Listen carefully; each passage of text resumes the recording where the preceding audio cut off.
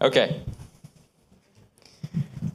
So, as Carlos finished with, we're going to get into how Jesus and the apostles brought the word to people, how they preached the gospel.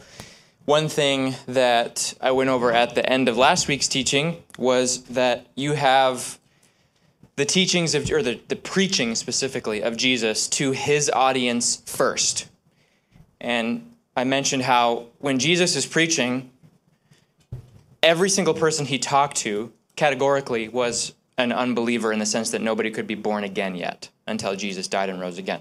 There were those who believed in him and were going to be born again, and those would be people who were first Jesus' 12 apostles or his 12 disciples, and then you had the hundreds, even thousands of other disciples that followed him during the course of his ministry.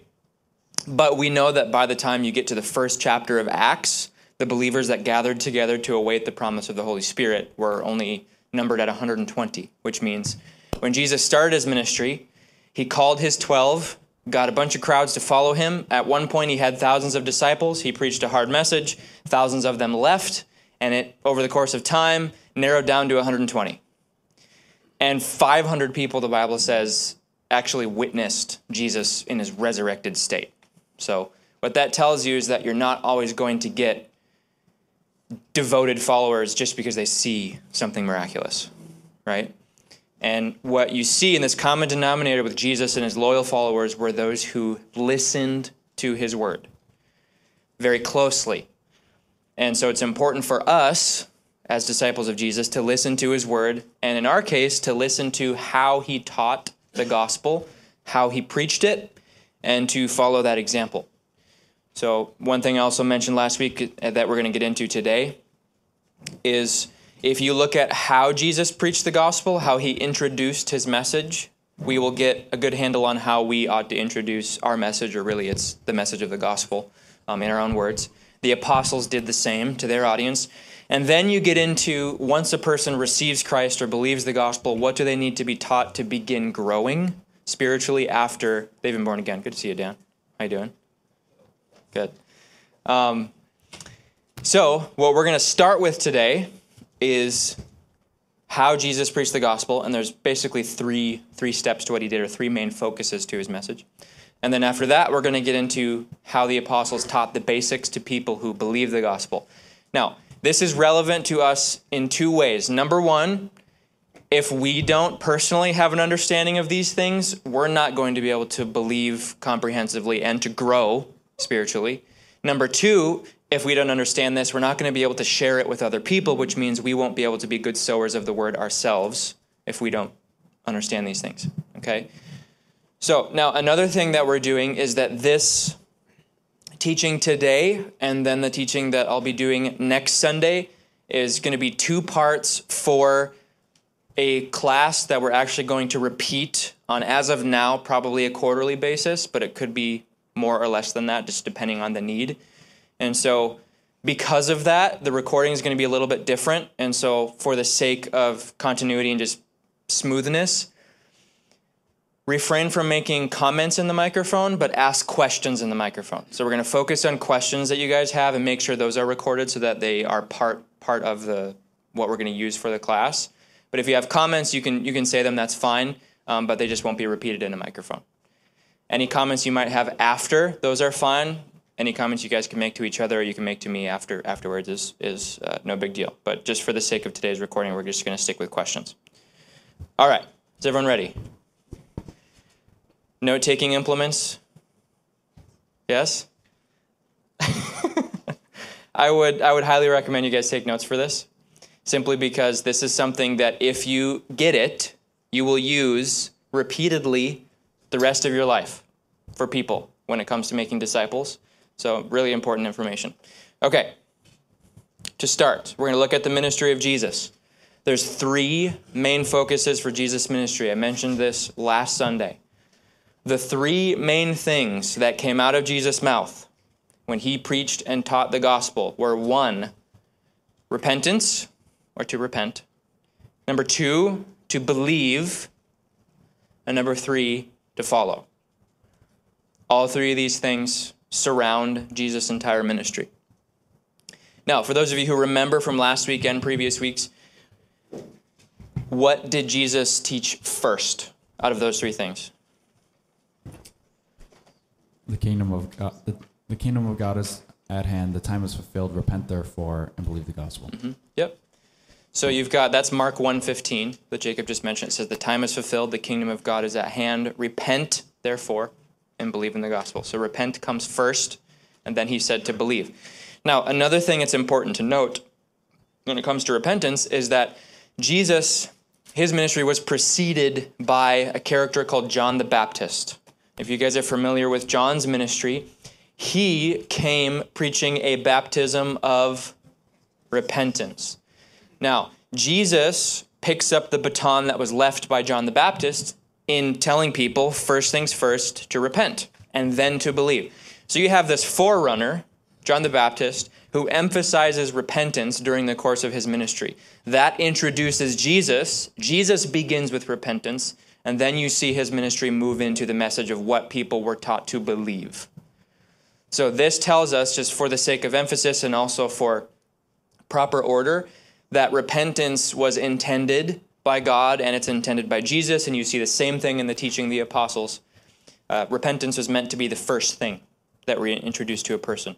The reason why is because if you try to tell somebody to believe something, the first thing that most people will do is think of how they can incorporate that belief into the beliefs they already have, which means nothing really changes. They've just added Jesus to their life rather than actually turning their life over to Jesus completely. And this is what people will typically do. And I've seen this happen, and we see this all over the world where people want to believe in Jesus but keep their own ways at the same time, right? Repentance means shedding what is not supposed to be there so that the soil, if you will, is prepared to receive these new beliefs, which is the belief in Jesus. So you have to put off the old in order to put on the new. Jesus said you can't put new wine into old wineskins. This is an analogy that Jesus used. He said, otherwise the wineskins burst, because new wine produces gases and it causes the skins to burst, because the old skins don't have the ability to stretch enough to hold the new wine. So the point is, you can't put new beliefs into old paradigms. And that's why repentance has to come first. So you have to tell a person first, it is expected that our ways and our thinking changes before we can introduce new beliefs. Amen? This is number one. So just make sure when it comes to your preaching of the gospel and your understanding, you're not telling people to believe, but also condoning keeping what they already know or how they already think at the same time. Amen? Okay, that's why repentance has to come first. So next is belief, and that's in Mark 1:15, where Jesus said, repent therefore, and then believe in the gospel. And then the very next thing you see him doing is he approaches, like Peter and Andrew, or James and John, or Matthew, the tax collector. He approaches them and tells them to follow him. Now, following Jesus, if you stick to the language of following in the ancient world, that simply meant being someone's student or pupil. So typically when a rabbi, like a Jewish rabbi, for example, would tell people to follow, that simply meant, hey, be a student of mine. That's what that language meant. So when Jesus is going to people and say, come follow me, he's saying, I'm going to be your teacher or your rabbi or your master. You're going to learn from me. You're going to hear and learn from what I say and also from what I do, watching my example, so that the result would be you say what I say and do what I do. And Jesus said that whoever doesn't take up his cross and follow him is not worthy of him. This is in Matthew 10. I think it's in verse 38 he says that. So following Christ, saying what he said, doing what he did, is essential to being able to be worthy of associating with Christ to begin with. And that's why it's essential to Jesus' teaching. So we're going to go back to repentance. We're going to break this down in detail. There are essentially 5 different forms of repentance that Jesus talked about, and they're all in the Gospels. So everything that we're going to go over today, you will find taught by Jesus to unbelievers in Matthew, Mark, Luke, and John, which means the things that we're going over apply to unbelievers as well as to believers. So this is essential when it comes to preaching the gospel to people. First things first. The first person to turn to Matthew 16:24 can tell me what the first form of repentance is. If anyone desires... Turn to it.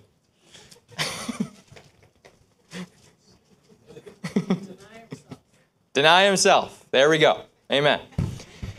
So, the definition of repentance is to change your mind, change your ways, turn around, go the other direction. That's what repentance means. The first form of changing or turning around Jesus mentioned is to deny yourself. Deny yourself. Now, defined, Jesus said this in different words in John chapter 12, verse 24. So somebody please turn to John 12, verse 24. How did Jesus state this in other words?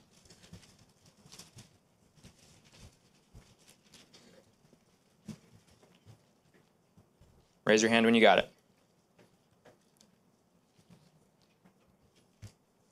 Jure?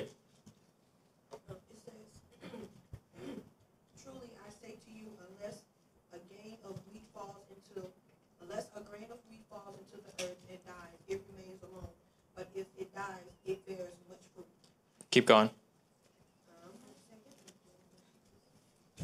Okay. And then it says,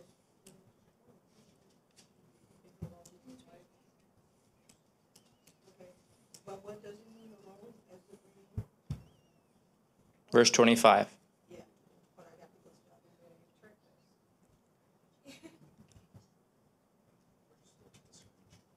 Or just read it off the screen too.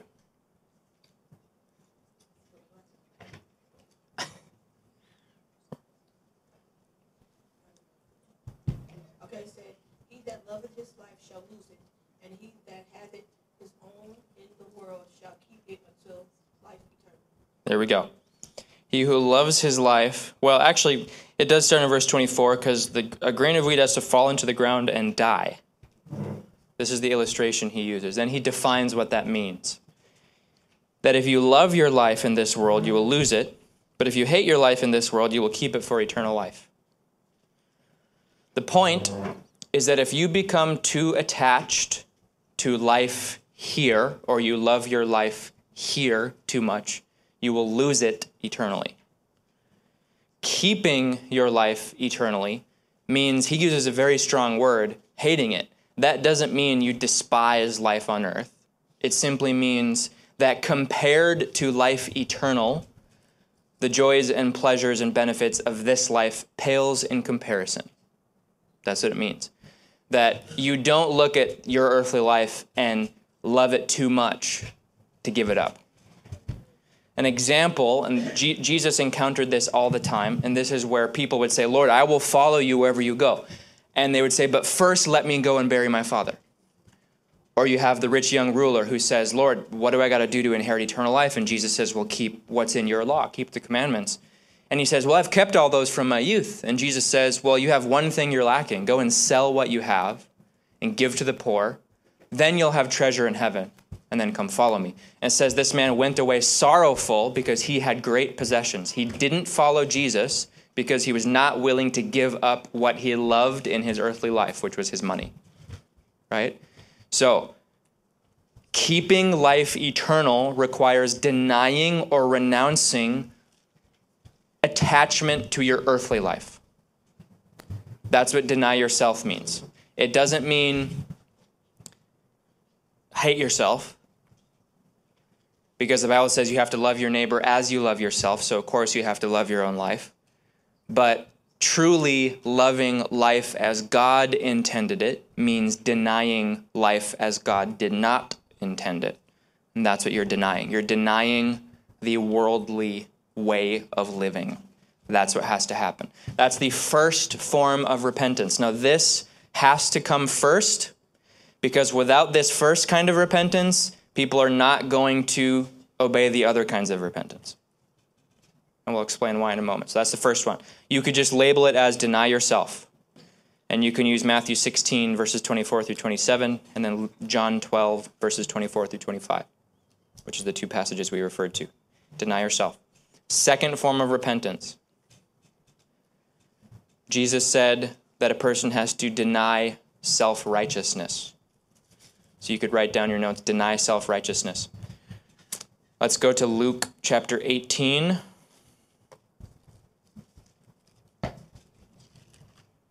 Verses 10 through 14. Luke 18, verses 10 through 14. Or let's start in verse 9, actually. Also, he spoke this parable to some who trusted in themselves that they were righteous and despised others. They trusted in themselves that they were righteous. How many people do we meet when we ask them if they believe they're going to heaven and they say, because I'm a good person? Amen. That's called trusting in yourself that you are righteous. What Jesus is about to say directly confronts that. He says, verse 10, 2 men went up to the temple to pray. Modern explanation, people that approach God. One was a Pharisee and the other was a tax collector. So you've got the religious person and then the admitted sinner. Verse 11, the Pharisee stood and prayed thus with himself. God, I thank you that I am not like other men. Now, most people wouldn't say it this way, but the way most people say this is, well, I'm a good person because I'm not doing those really bad things. In other words, I'm not like other men, right?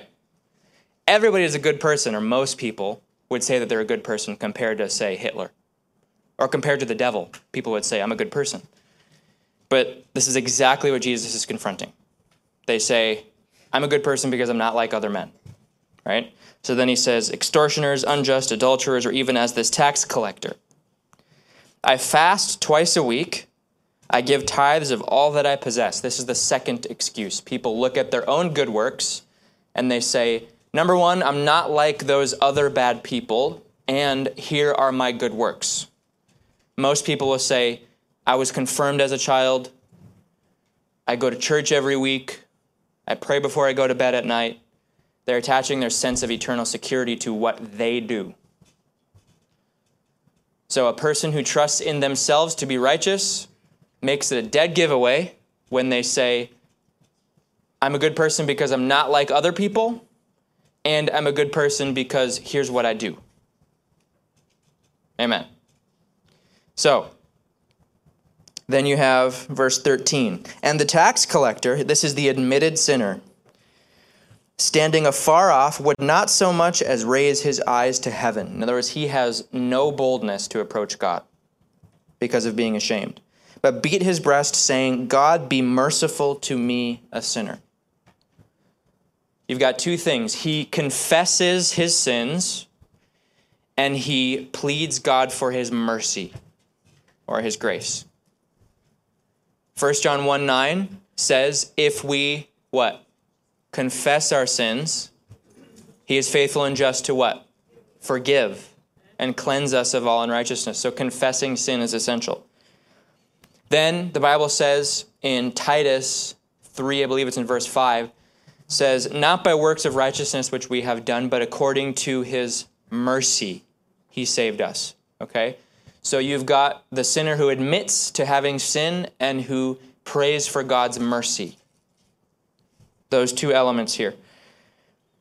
Verse 14, Jesus says, I tell you, this man went down to his house justified rather than the other. For everyone who exalts himself will be humbled, and he who humbles himself will be exalted. It takes humility, admitting to being a sinner, and praying for God's mercy, putting faith in Jesus to receive mercy. That's how a person is justified, not by good works. So that means an essential form of repentance is to deny self-righteousness. You cannot trust in yourself to be righteous. As long as you do, you go away condemned rather than justified. That's what Jesus is teaching. So, first form of repentance is deny yourself. Second form is deny self-righteousness.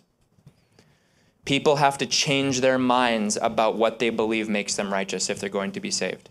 If they believe that they save themselves, they haven't repented in that area. That's why this is essential. Make sense? Third form of repentance. This is where specific actions come into play.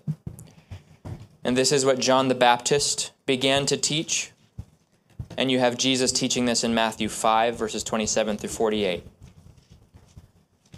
Matthew 5, verses 27 through 48, and then we're going to look at Luke chapter 3, verse 8. Let's actually start with Luke 3. We'll do that first. Luke 3, verse 8. John the Baptist is preaching.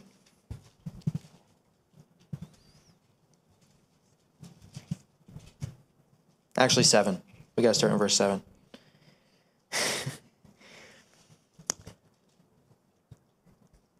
Then he said to the multitudes that came out to be baptized. This is just general people that are coming to church, let's say. He calls them a brood of vipers. A brood is basically a pile of just hatched snakes, baby snakes. They're the most venomous. Who warned you to flee from the wrath to come? Verse 8. Therefore, bear fruits worthy of repentance. And do not begin to say to yourselves, we have Abraham as our father. This is another excuse that people say to condone a lack of repentance. They'll say, oh, and I've heard this. I can't tell you how many times I've heard this. My granddad was a pastor. Right? My grandma prays for me.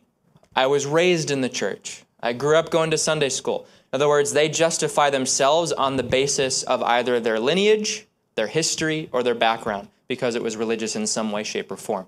That's exactly what John the Baptist is confronting. He's saying, don't begin to say to yourselves, we have Abraham as our father. In other words, Abraham was justified, and we're his kids, so therefore we are too. In other words, salvation doesn't pass down from generation to generation. Everyone has to make their own choice. Amen? That's the second thing. So the first thing he said was bear fruit worthy of repentance, which means if a person's mind has changed, you will expect their actions to change as well. Otherwise, their mind hasn't changed. So the fruit worthy of repentance means the behavioral differences that result from a change of mind. That's fruit befitting of or worthy of repentance. So then you go to verse 12.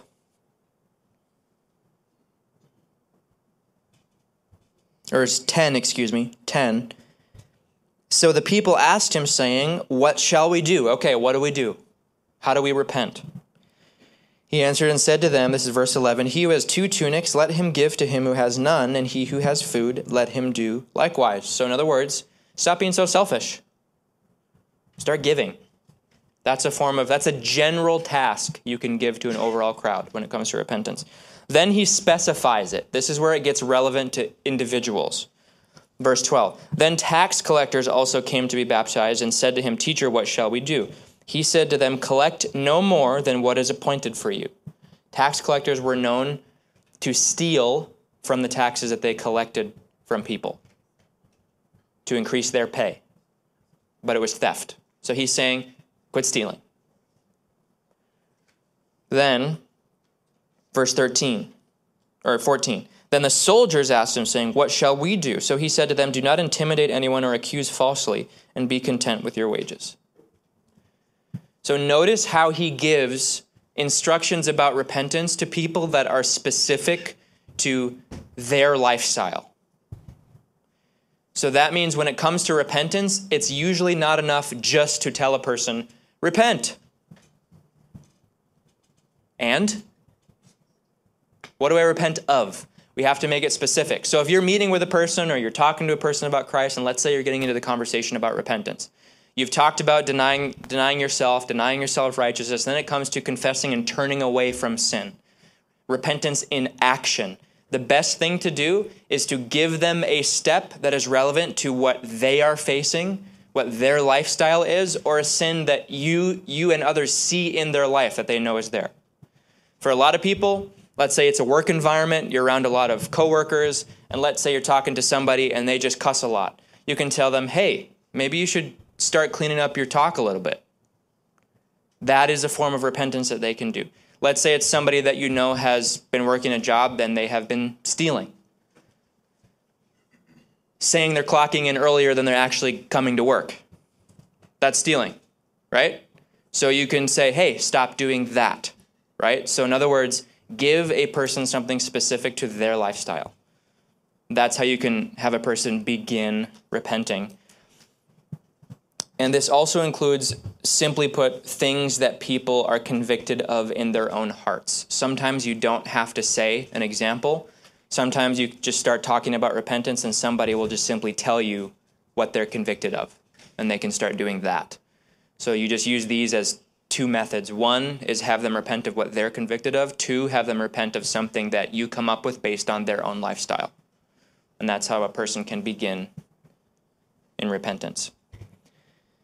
One verse that's just about repentance in general that's really valuable to share and to know for yourself is Luke 13, verses 3 through 5. In Luke 13, verses 3 through 5, 2 times Jesus says, unless you repent, you will all likewise perish. And in context, he was talking about he's got 2 examples. There's a group of people that suffered a random catastrophe where a building collapsed on them and killed them. And then he had an example where this group of people were executed in an exceptionally more gruesome way. And the people were taking those 2 groups of people and saying, man, something really bad happened to them, so they must have been bad people. And then you have, well, these people were killed in a really, really gruesome way, so they must have been really bad people. And Jesus is saying, hey, they're not any worse than you.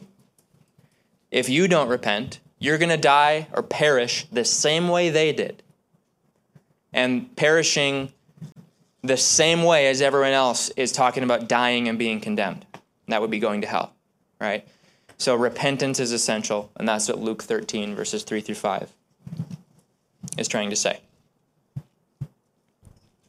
So to summarize this third form of repentance, you could simply say it means acknowledging and beginning to turn away from either sin that a person is convicted of or that you present to them as relevant to their own lifestyle. You could just say, in summary, begin to take action of repentance. That's that third one. What convicts a person or what they're convicted of. Is everyone good there? Okay. Fourth form of repentance. Now, as a reminder, these are all things that Jesus taught to people who weren't even believers yet. So that's why it's important for us to know and share these things when we're sharing our faith. Fourth point is to accept what Jesus referred to as the inevitable hardship and or persecution for one's faith in Christ.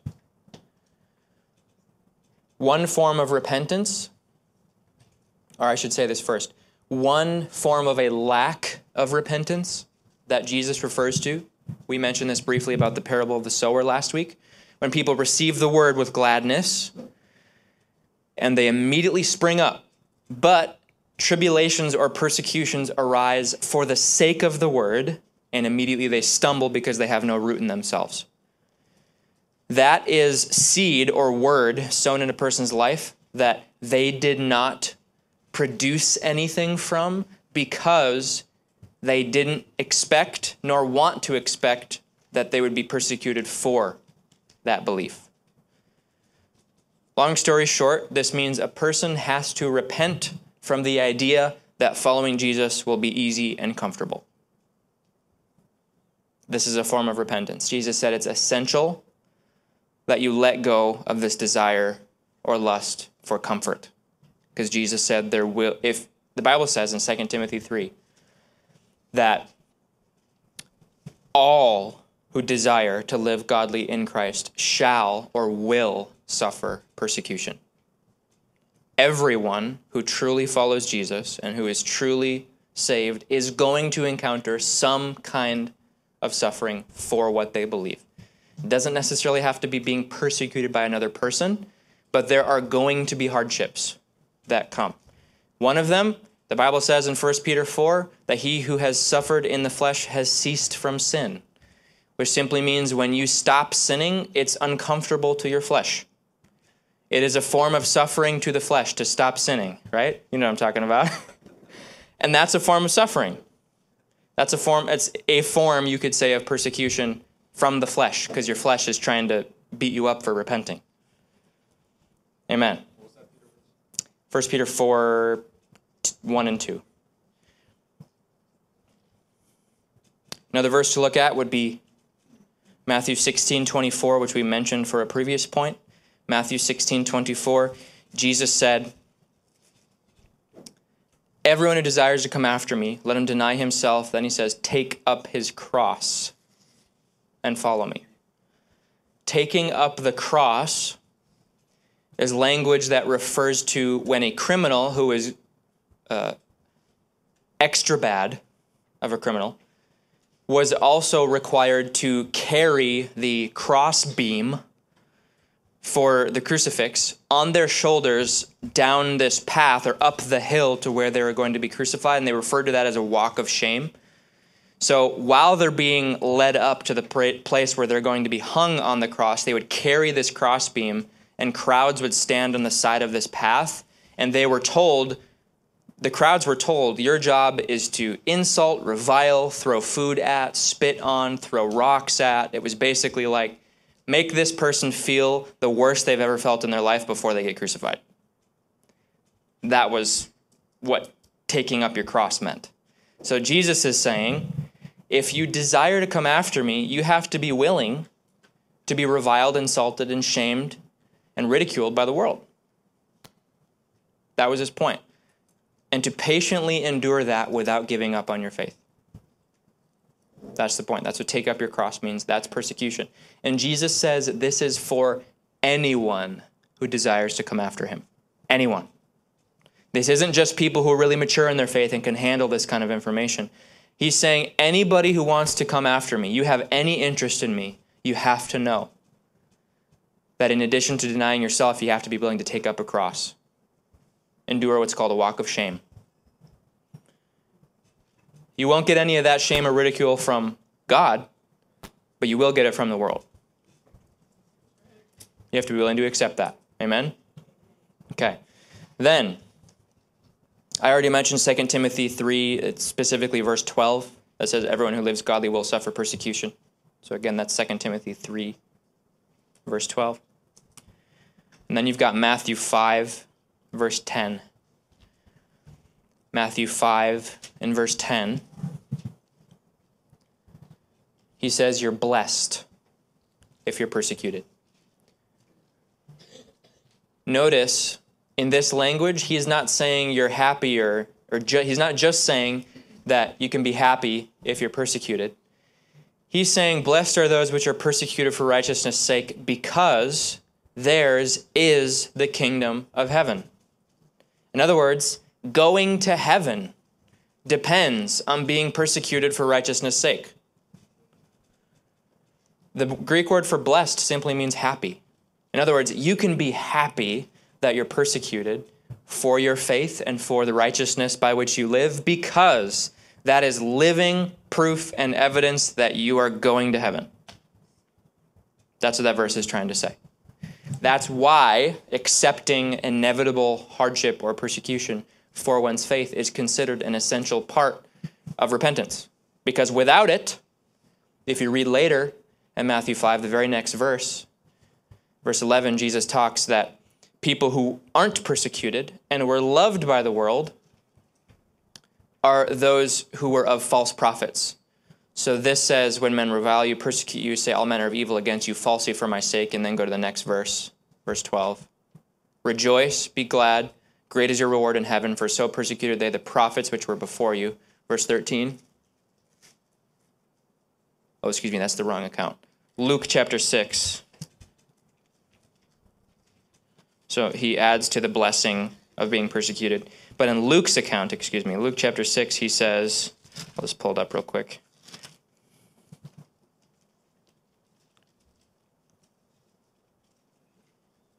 Verse 26, Luke 6, verse 26. He says, "Woe to you when all men speak well of you, for so did their fathers to the false prophets." So he's saying, you are blessed when the world hates you, because the world hated the prophets who were before you.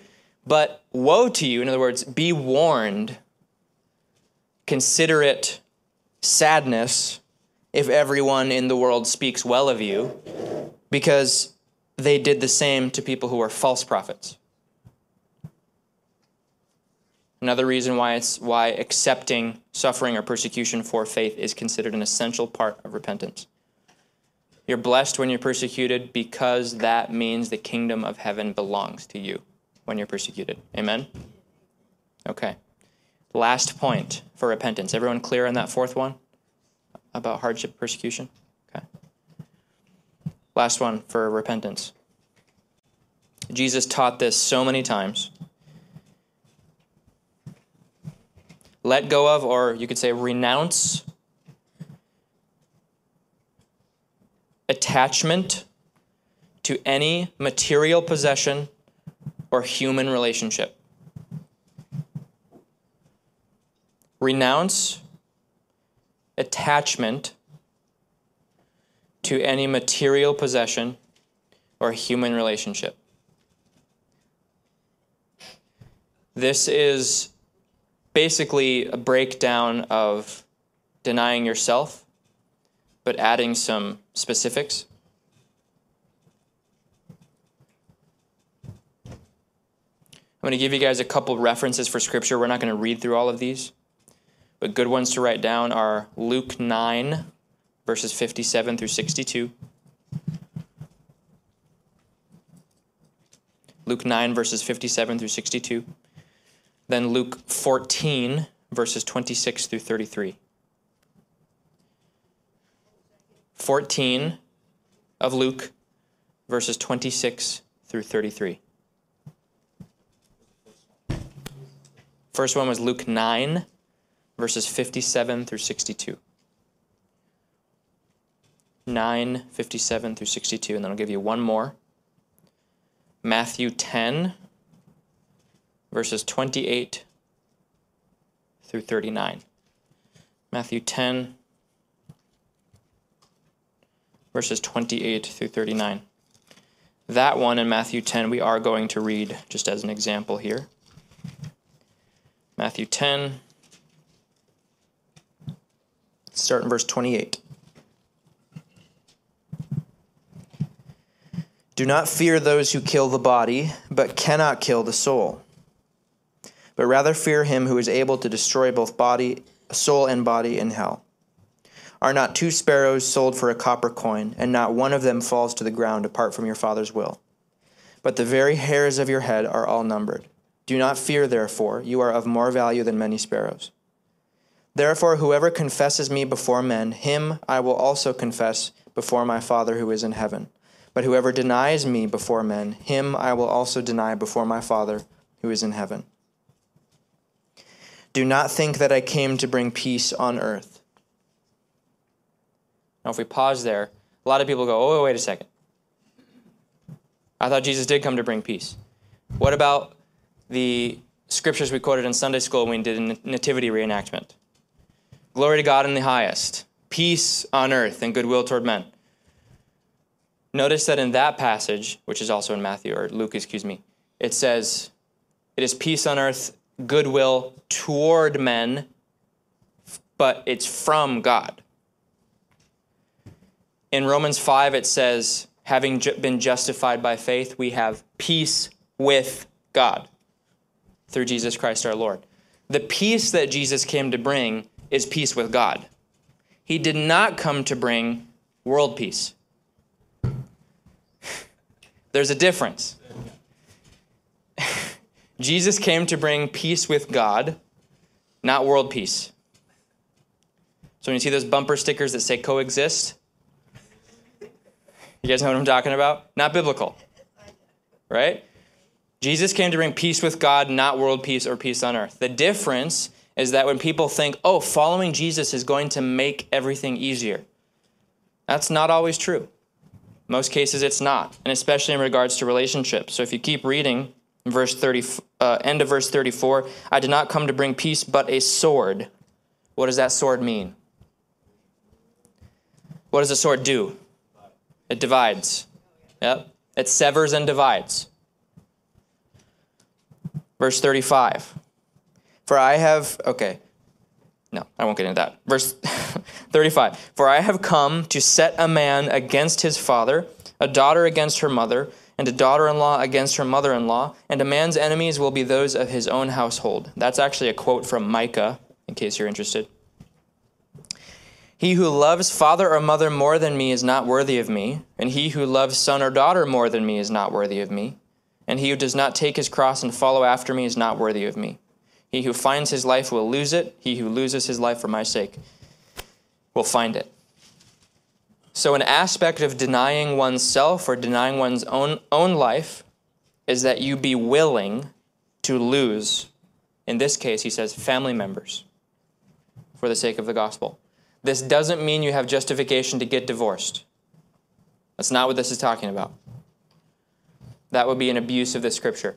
The context is when people who are unbelievers or who do not follow Jesus reject you for what you believe, specifically for what you believe. If you are denied or disowned by family for your faith, being willing to leave those relationships for the sake of following Christ, that's what this is talking about. That's what this means. If you look at one example, Abraham walked this out. You can read about this in Genesis chapter 12. God called Abraham to leave his father's house and to leave his father's ways in order to go to the land of promise. But before this, Abraham was married. His wife was called Sarai. Her name was later changed to Sarah. He left his father's house eventually, but he did keep his wife. In other words, Abraham did not divorce his wife because of what God said. Because when you get married, you become one flesh. So this is, of course, is not talking about marriages unless the unbelieving spouse chooses to divorce you as a believer for your faith. That's a different thing. I won't get into that in detail. Main point is being willing to lose relationships. This includes friendships. There's some friendships that you'll have to deny or let go of. Then to material possessions. I mentioned the rich young ruler. That's talked about in Mark 10, verses 17 through 31.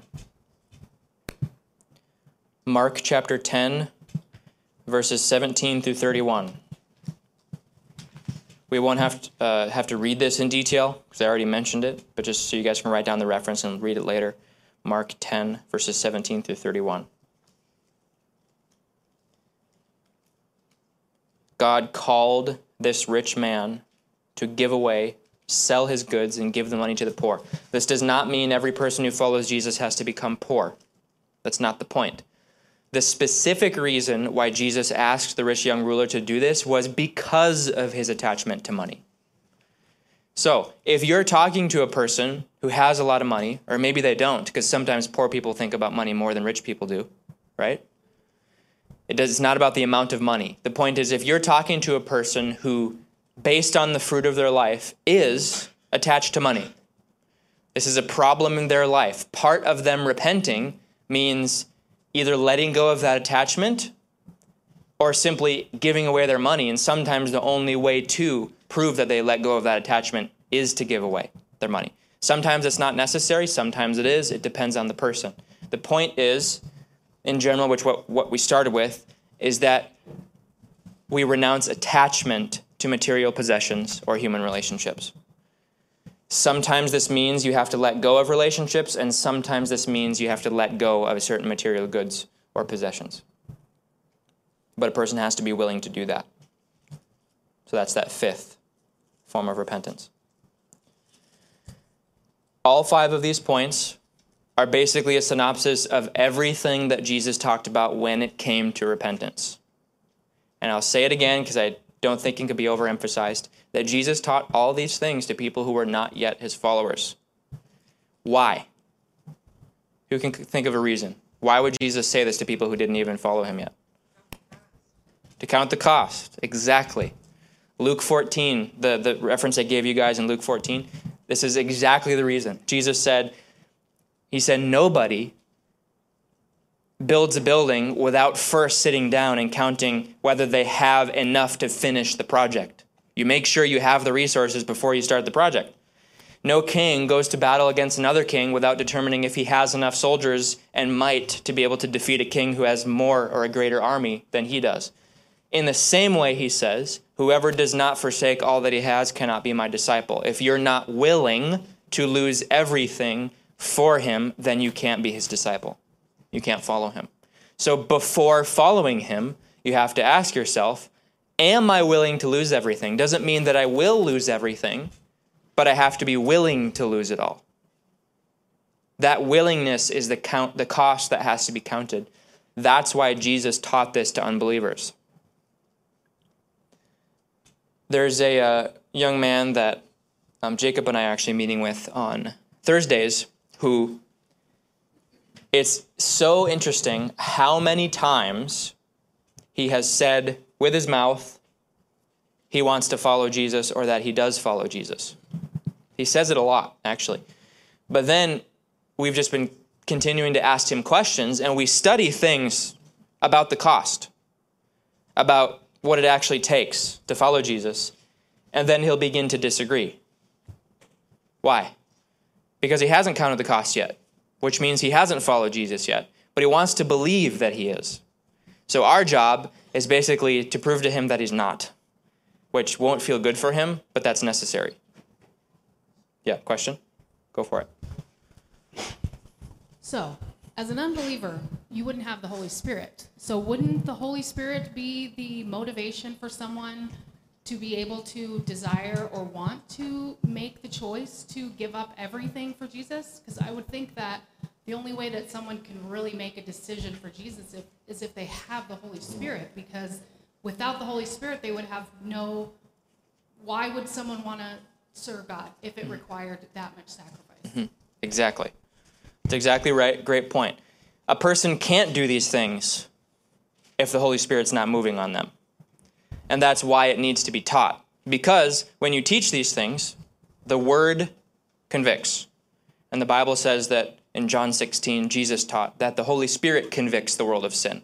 So if you're speaking to a person and the word on which the Spirit moves convicts them, then it's telling you that he's moving in their life, and you would then expect that they will take action on it. If a person's not convicted by it and they repeatedly deny it, that means the Holy Spirit has not convicted them, or that they're not accepting that conviction, in which case they're not going to decide to believe and follow Jesus.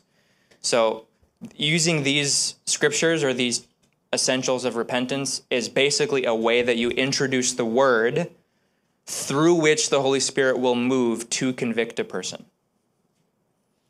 Jesus said that the words that I speak to you, this is John 6:63, the words that I speak to you, they are spirit and they are life. The word is spirit. So Jesus taught. In 1 John it says the word and the spirit agree as one. So without the word, you don't have the spirit. Without the spirit, you don't have the word. You have to have both. Ministering these words is the same as administering the Spirit to convict a person. If they're convicted and they begin to take action, that's a good sign. That most likely means they either are being saved or they're about to. If they don't respond to it and they're not convicted, they're just simply not responding. Yes? So, in summary, what I just gathered is the word introduces the Holy Spirit to someone. So like when you're introducing the word, it's as if it's speaking life anyways, right? So I mean, the word, the Holy Spirit, it's the same anyway. So right. I was just kind of trying to wrap my head around that all the way. Yep. Exactly. The Spirit uses the word to convict people. Yeah. A verse? Yeah. What's the verse? John 6:44. Yep. It says, "No one can come to me unless my Father who sent me draws him."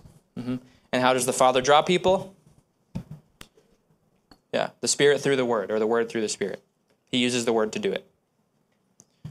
If people don't hear the gospel, they won't come to faith. That's why faith comes by hearing, and hearing by the Word of God. If a person is going to be convicted unto faith, they have to hear the Word. Amen? And this is the Word that we're talking about. Okay, how are we doing on time here? Okay, we're good. All right. So, next, so we just covered the repentance topic. We'll cover the belief one. This will be shorter to cover because it's pretty basic. Most of you guys will know more details about this one. Now, just to make sure, this is kind of a pop quiz question.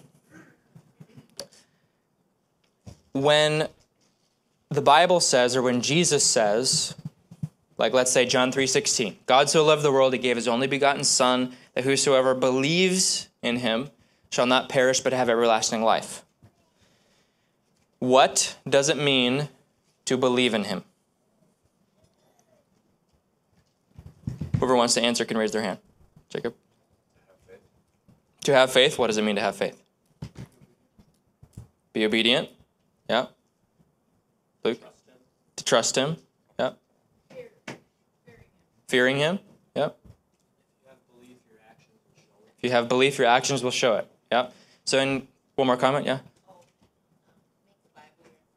Make the Bible your authority. Sure. Yeah. So all valid points. Those are all true. And what you guys will notice with those comments is that what this tells you is that you have this expression of faith or trust in someone that's proven through their actions. That's what faith is. Faith has always been that. And what's interesting is that people in human relationships will acknowledge that if you trust a person, you're going to show it in your actions. But for whatever reason, when it comes to relationship with God, people want to believe that they can just say that they believe and not do anything about it and think that that's enough. And that's not faith, right? James chapter 2 in verse 26 says, faith without works is dead. If it's dead, it isn't. It's not valid. In that same chapter, James 2, he says, I will show you my faith by my works. He precedes that by saying, we should just read the passage, actually, just so we get more details. James 2.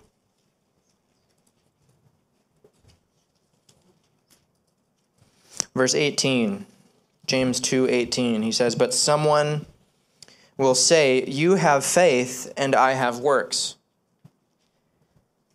And then he challenges them and says, show me your faith without your works, and I will show you my faith by my works.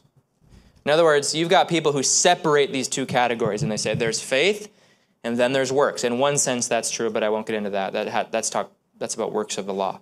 In this context, he's saying people create this dichotomy and think that you have faith and you have works and that they're completely separate from one another. James is teaching that they're interdependent, which means if you're saying faith and works are separate, show me you believe without any action at all.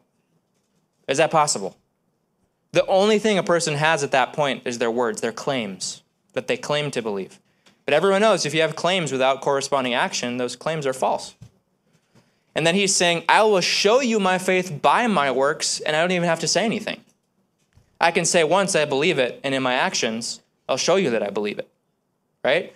So, when you have Jesus saying, whoever believes in him will not perish but have everlasting life, like John 3:16, he's basically saying, whoever believes and shows it by their actions has everlasting life. Works don't save you, but if you have faith, there will be works. Right? That's the difference between being justified by works and being justified by faith. Now, when it comes to the specifics of belief, there are different phrases that Jesus used as identifiers for who he is that are to specify what exactly about him we are to believe. There's something called the 7 I am statements in the Gospel of John, where Jesus says, for example, I am the bread of life. I am the light of the world. I am the resurrection and the life. I am the way, the truth, and the life. So on and so forth. Those are called I am statements. Jesus said things like that to basically add layers to what about him we're supposed to believe. He's trying to break it down. He uses all kinds of analogies. The bread of life, the good shepherd, examples like that. But when it comes to the essentials, there are also, let's see, 1, 2, 3, 4, 5, just like with the repentance category, there's 5 general categories for what we're supposed to believe. And this won't take long. These are pretty simple and straightforward. The first, you see this in John 3:16, he says he's the Son of God. And physically, he's the Son of God. And you have other verses like in 1 John that say that he's God in the flesh. If a person is to believe or is to be saved, they have to believe that Jesus is the Son of God or that he's God manifest in the flesh. There's a passage in John 8 where Jesus says, unless you believe that I am, you will die in your sins. That phrase, I am, should ring a bell from another story in the Bible. Who knows what it is? You know? Moses. Yep, exactly. Moses goes to the burning bush, and Moses says, well, what if they don't know you, Lord. Like, how do I identify you? What do I say your name is to the people of Israel? And God says, you shall say to them that my name is, I am who I am. You shall say, I am is the one who sent you. Jesus quotes that 7 times in John and says, unless you believe that I am, you will die in your sins. In his own words, Jesus is teaching that it's essential to believe that he not only was sent from God, but that he is God. And that's identified by the phrase, the Son of God, which makes him physically human and also deity at the same time, that he is God. You could just summarize it saying that we have to believe that Jesus is God in the flesh, or the Son of God. Then you've got, this is the second one, that Jesus is the Messiah and the Savior of the world. There's a few different scriptures that talk about this, about Jesus being Savior. You can look at Matthew 1, verse 21, says he came to save people from their sins. And just as another little quiz question, when Jesus referred to himself as the Son of Man, in Scripture, you guys probably are familiar with that. Who knows what that means when he called himself the Son of Man? Where does that come from? What's that?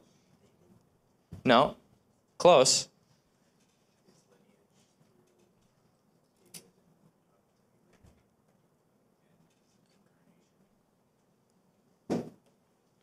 Partly yes, but the phrase, the Son of Man, is taken from a prophecy in the Old Testament. Daniel. Yes, exactly. The Messiah, or the Christ, that Daniel prophesies about, he identifies with the name Son of Man. So Son of Man is true also in the sense, yes, that he had a human lineage that makes him a son of, this human lineage. But the Son of Man is a title, a messianic title from the prophet Daniel. So when Jesus called himself the Son of Man, he was calling himself the Messiah. He was telling people, I am the Christ. That's what that means. So he told us to believe that he's the Messiah, the Christ, and the Savior of the world. And what does he save us from? Our sins. Yeah, what do our sins lead to? The wages of sin is death. That death is condemnation, or the judgment and the wrath of God. So if you put it into 2 categories, Christ saves us from sin, and he saves us from God's judgment or wrath. Included in that would be the power of the devil. Jesus, Acts also says that we're delivered from the power of Satan, but Satan uses sin. So if you say you're saved from your sins and you're saved from God's judgment, you cover what it is that Jesus saves us from. Another good reference to write down that just talks about this generally is John 5, verse 24. John 5, verse 24. It says, "He who hears my word and believes on him who sent me has everlasting life, and he shall not enter into judgment, because he is passed from death unto life." So you've got Jesus as the Messiah, or the Son of Man, and the Savior of the world. Third one.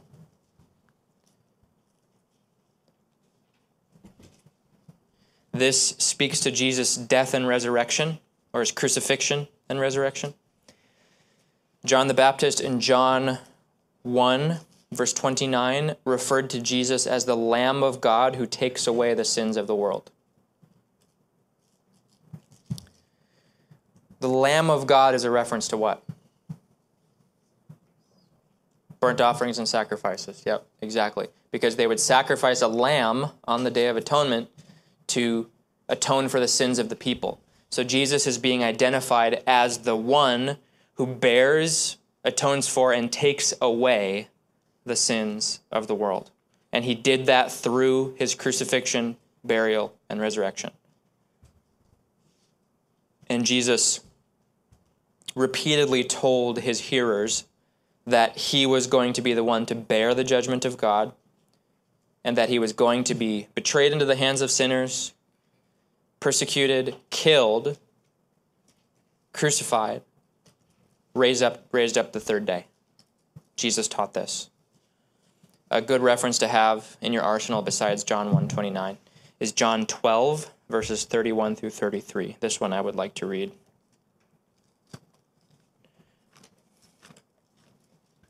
John 12,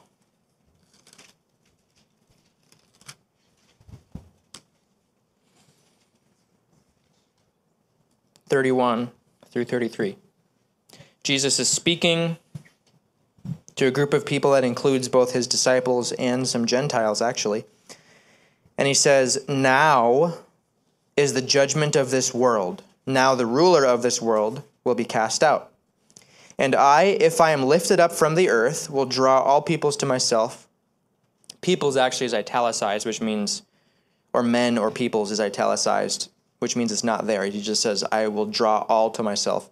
And it says, "This he said, signifying by what death he would die." So he says two things about his death. The world is going to be judged, the devil will be cast out, and he will be lifted up from the earth. That's his crucifixion, as Moses lifted up the serpent in the wilderness. So he's saying, I'm going to hang on a cross.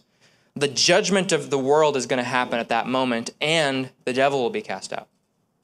So he's basically saying, I'm going to defeat sin and Satan through the death that he would die. And so this is one of the more famous places where you have Jesus saying, hey, believing in me also means believing that I'm the Lamb of God who takes away the sin of the world, that I'm going to die and rise again, which we know is, of course, absolutely essential to believing in who Jesus is. This next point is real short. It's just that Jesus is eternal life, resurrection, and the way to the Father. This has to do with our both present and future relationship to God. We'll be reconciled to God, reconciled to the Father, physically raised up again one day, and have everlasting life. I would say the most famous passage we hear for this is John 14:6, where Jesus says, I am the way, the truth, and the life. No one comes to the Father except through me. Notice he didn't say, I am the way to heaven. He said, I'm the way to the Father, which makes it relational rather than locational, right? It's not just about where you go, it's about who you know, right? So he's saying, I'm the way to a relationship with God. That's the point. If you want to get to God, you want to get to the Father, he's the way. And that's referred to as eternal life in John 17, verse 3. This is eternal life, that they may know you, who is the Father, and Jesus Christ, whom you have sent. Knowing God and knowing Christ is eternal life. And eternal life is to know God and to know Jesus. It's about the relationship. Then the last point, also brief. that because Jesus rose again from the dead, because we believe that he rose again from the dead, Jesus and the apostles also taught to unbelieving audiences that Jesus would one day return as judge of the earth, of the whole earth. So believing in Jesus, to Jesus and to his disciples, also meant believing that he was going to physically return one day and judge the earth in righteousness. And great passages for that to write down will be Acts 10, verse 42. It's Acts 10, verse 42. And then Acts 17, verses 30 and 31. A good one for Jesus' words is Matthew 16, verse 27. There's just a few for you guys to write down. Matthew 16, verse 27. Matthew 16, verse 27. Did everyone get those three references down? Okay. So, in short, these are the 5 points that basically summarize everything Jesus taught about what exactly we believe about him, the person of Jesus Christ. That's that he's the Son of God, or God in the flesh, that he's the Messiah and the Savior, the Lamb of God who takes away sin through his death and resurrection. He is eternal life and the way to relationship with God. And because he rose from the dead, he will return as judge. All things Jesus said about himself. So we've covered repent and believe for the first two. The last category, follow, is real basic. Jesus told his disciples, follow me. I mentioned this at the beginning. Follow me means to be a student, and it means to follow his example. Learn what he said, say what he said, do what he did. That's what following Jesus means. You have learn what he said, say what he said, and do what he did. This is the ultimate response of a person who has put their faith in Jesus. They're going to begin the steps of being a student of Jesus, which begins to learn from his word, and then ultimately learn to say what he said and do what he did. And a good study, I won't give you guys all the references, but it's just a good start to read through Matthew and just find all the places where Jesus told people, follow me, or come follow me. That kind of language, and that'll give you examples of how Jesus did this. And then one scripture to summarize it all is Luke chapter 6, verse 40. Luke chapter 6, verse 40. 40. Jesus said, it is enough, or it's sufficient, for a disciple to be like his master. Yep, or like his teacher. The disciple is not above his master, but everyone that is perfect or perfectly trained shall be like his master.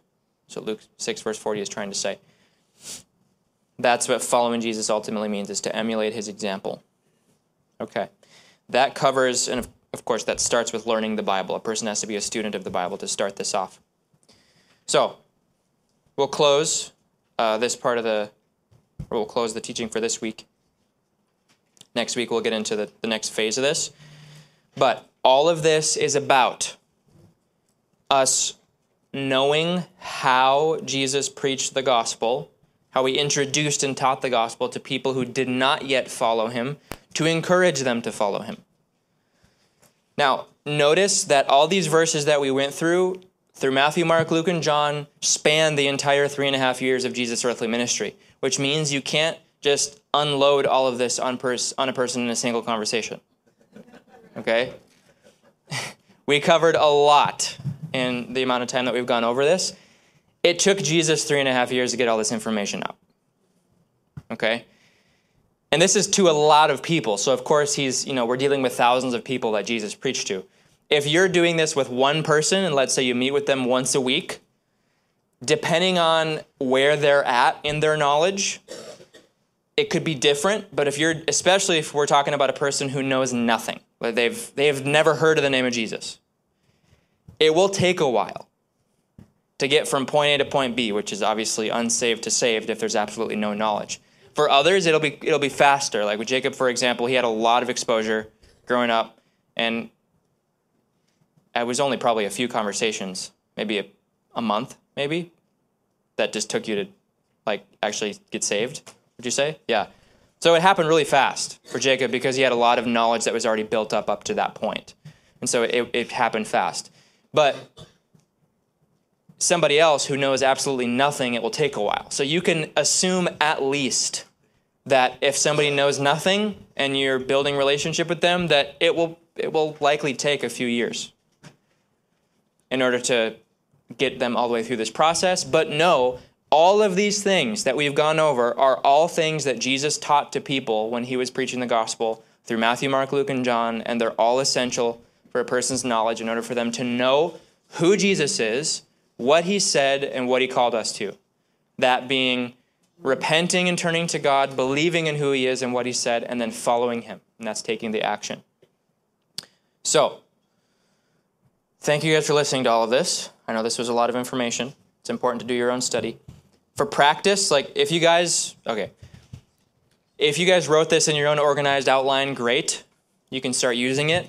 But this is also being put into a more organized, into an organized format. I have it pulled up on my laptop right now, but this is going to be printed, and we're going to turn it into basically, so it's going to be part of like a mini book that kind of goes over this information, and this is going to turn into the class that we want to do on a regular basis. Like I said, we don't know if it's going to be quarterly, more or less than that.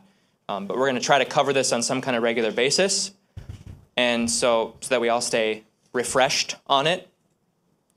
And if you follow like this pattern, it's just how Jesus taught it, and you talk about these things over the course of a relationship with a person that you're either talking to about Jesus or that you're discipling, what have you, it's important to cover all these topics because Jesus covered all these topics. Amen? And if already a follower of Jesus, if you're not completely informed as to what all of these things mean, then it's important, of course, to study these for yourself as well.